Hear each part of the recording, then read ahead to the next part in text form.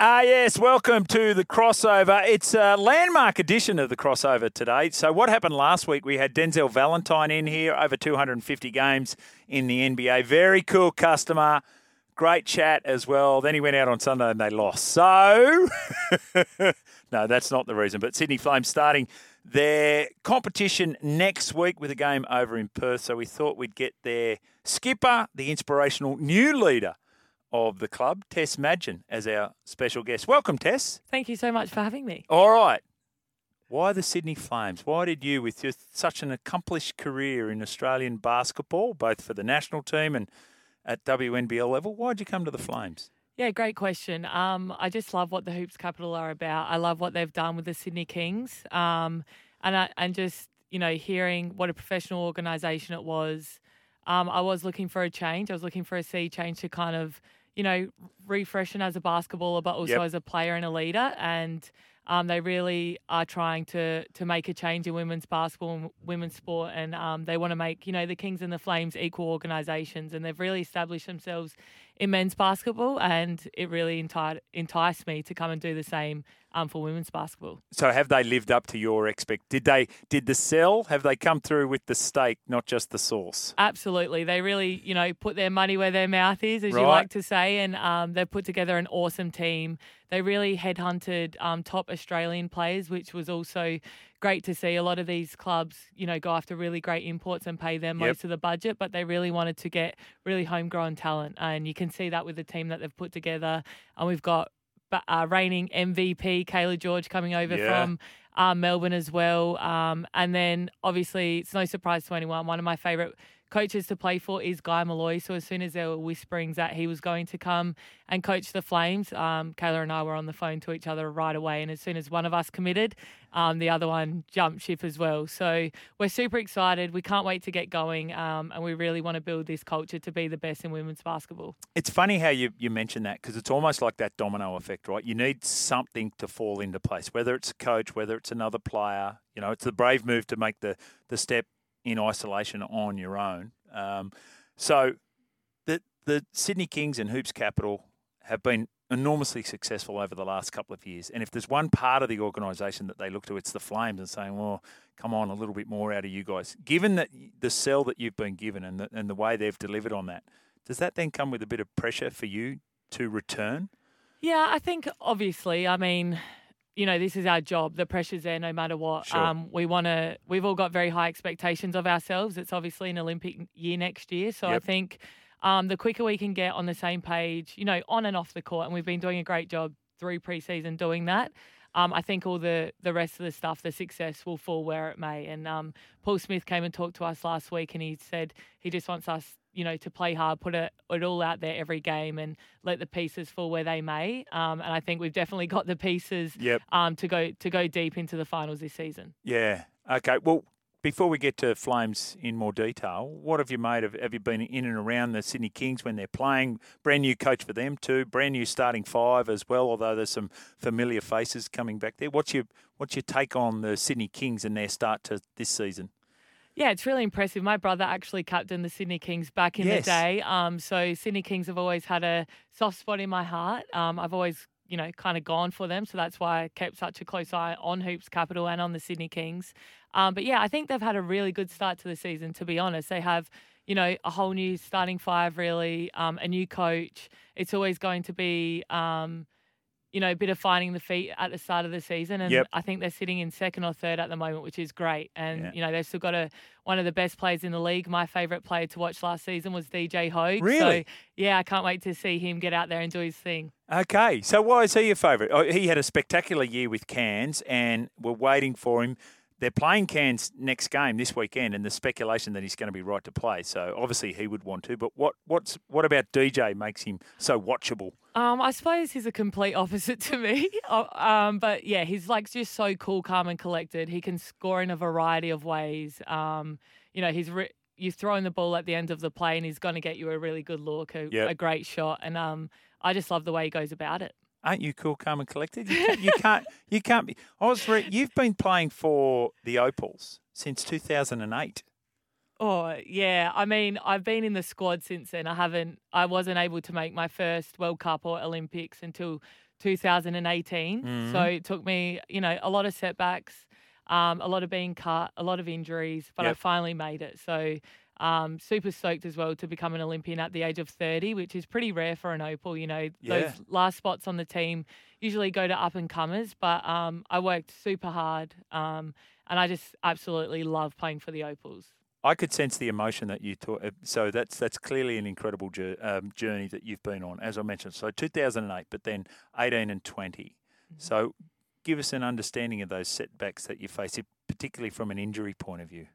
Yeah, so I was in the squad, always the last to cut, always the last person to get cut, or the last. They have 15 in the squad, and they picked 12, and I was always the 1, 2, or 3 last to be cut. Wow! And that started in 2014, and then again in 2016, the exact same thing happened to me right before the Rio Olympics, and I was pretty mentally drained. A lot of my identity was wrapped up in basketball back then. So I really only saw myself as a basketballer. That was where all my self-worth was. So that's not a healthy way to live. Yeah. And because of that, I was had such a lack of self-worth.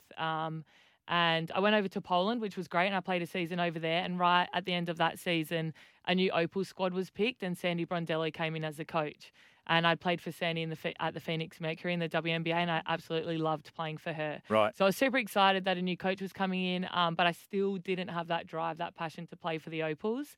And instead of just saying like I needed a mental rest, that the week the squad came out, I did my ACL. And so, I would have never said I needed a rest. For those that know me well, know I'm full turbo, all guns blazing. And so my body gave me the rest. I was going to say, that's probably related, right? Yeah, 100%. Yeah, I've tried to stay really mentally fresh, take my breaks where I need now. It was a really good lesson for me. I had that major ACL injury in 2017, rehabbed that, only going from doing every single Opals commitment possible. Like I missed my brother's wedding, I missed the birth of my first nephew, to be at Opals commitments.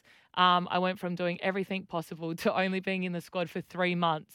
And I made my first World Cup team. So it was pretty crazy. I'm so grateful for the ride. I think it's definitely going through all those setbacks, those challenges has helped me become the leader I am today. I can empathise with every single person in the squad, every single person on the Flames team, from, the best player all the way through to the development players. And I think that's really helped me become the leader I am, and I wouldn't change anything. It sounds like your self-image is now not linked to your basketball career, right? And it sounds like you've arrived at that. But how did you arrive at that?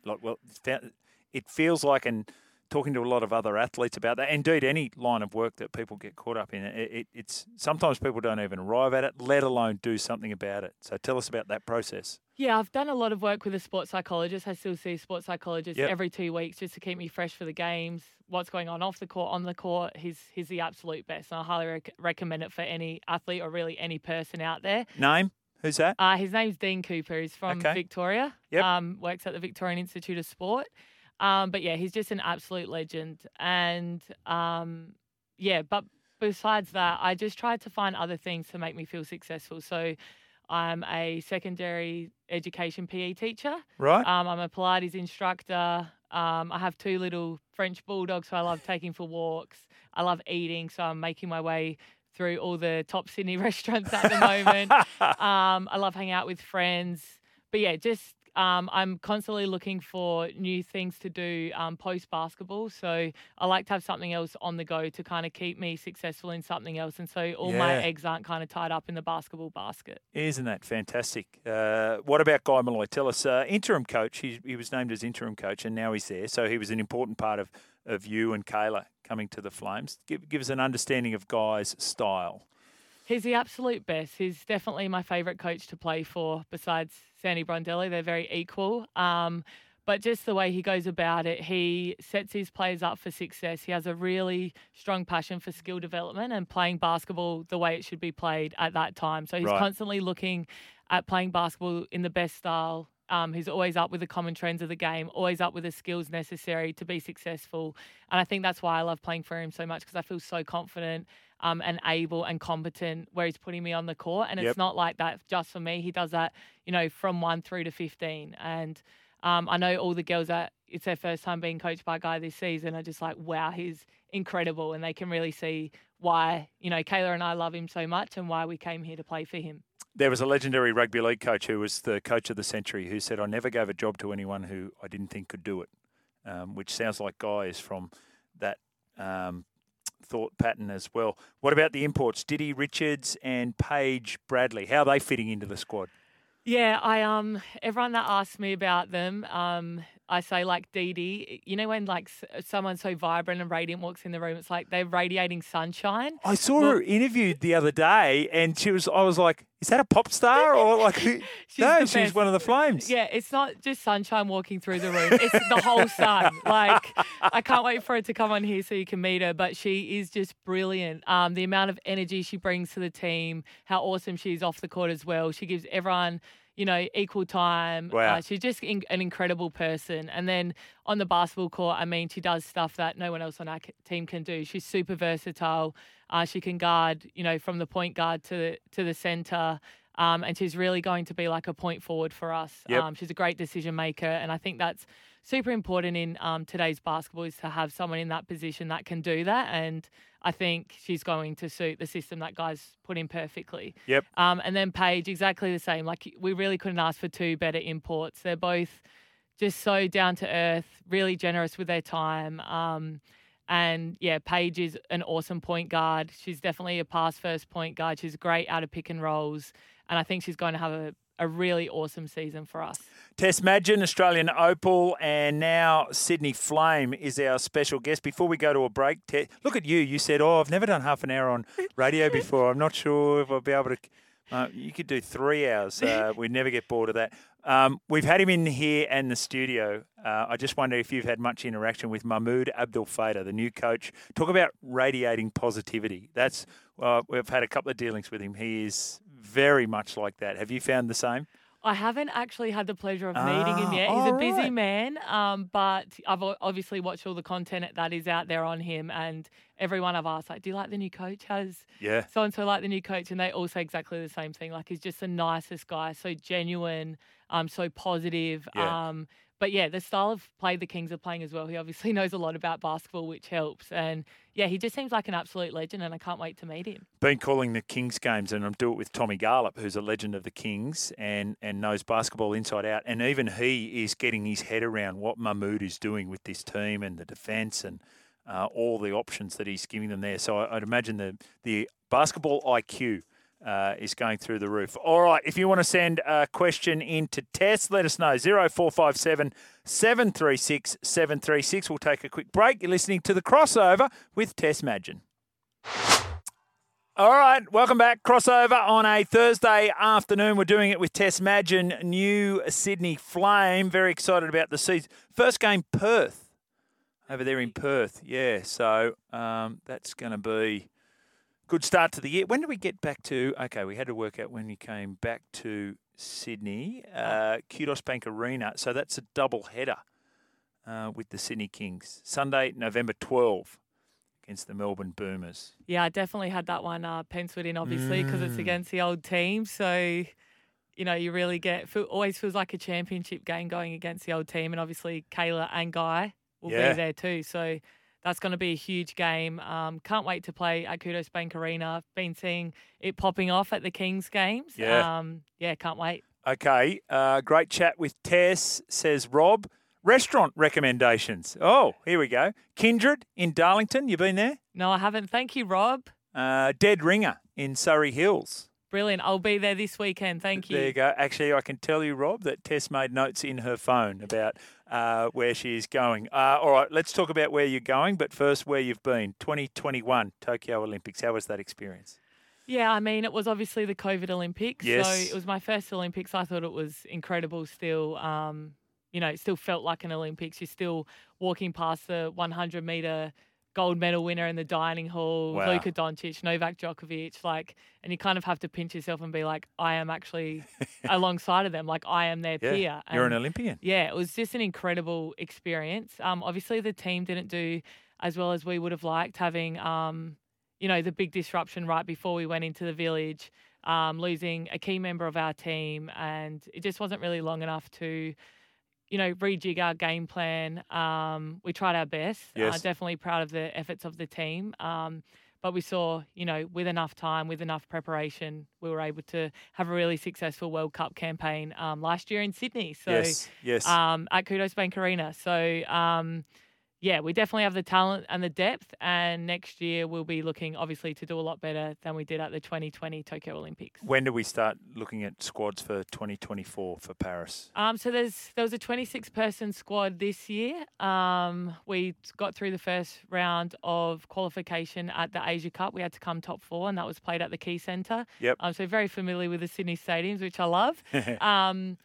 But yeah, we got through the first round of that, and then in February we go to Rio and we play in a pool of 4, and there's 4 different pools going on. So there's 16 teams in the final round of qualification, and 3 go through from each pool to the Olympics. Okay. So we haven't actually qualified yet, and a squad for that will get picked obviously after WNBL starts. There's some Opal squad members playing over in Europe as well. So the coaches will pick a squad for that, and then, that can always change before the Olympics as well. So we won't know really right till we kind of have to get on the plane, give everyone a really good chance of making the team. That's what everyone wants. It's what all the players want.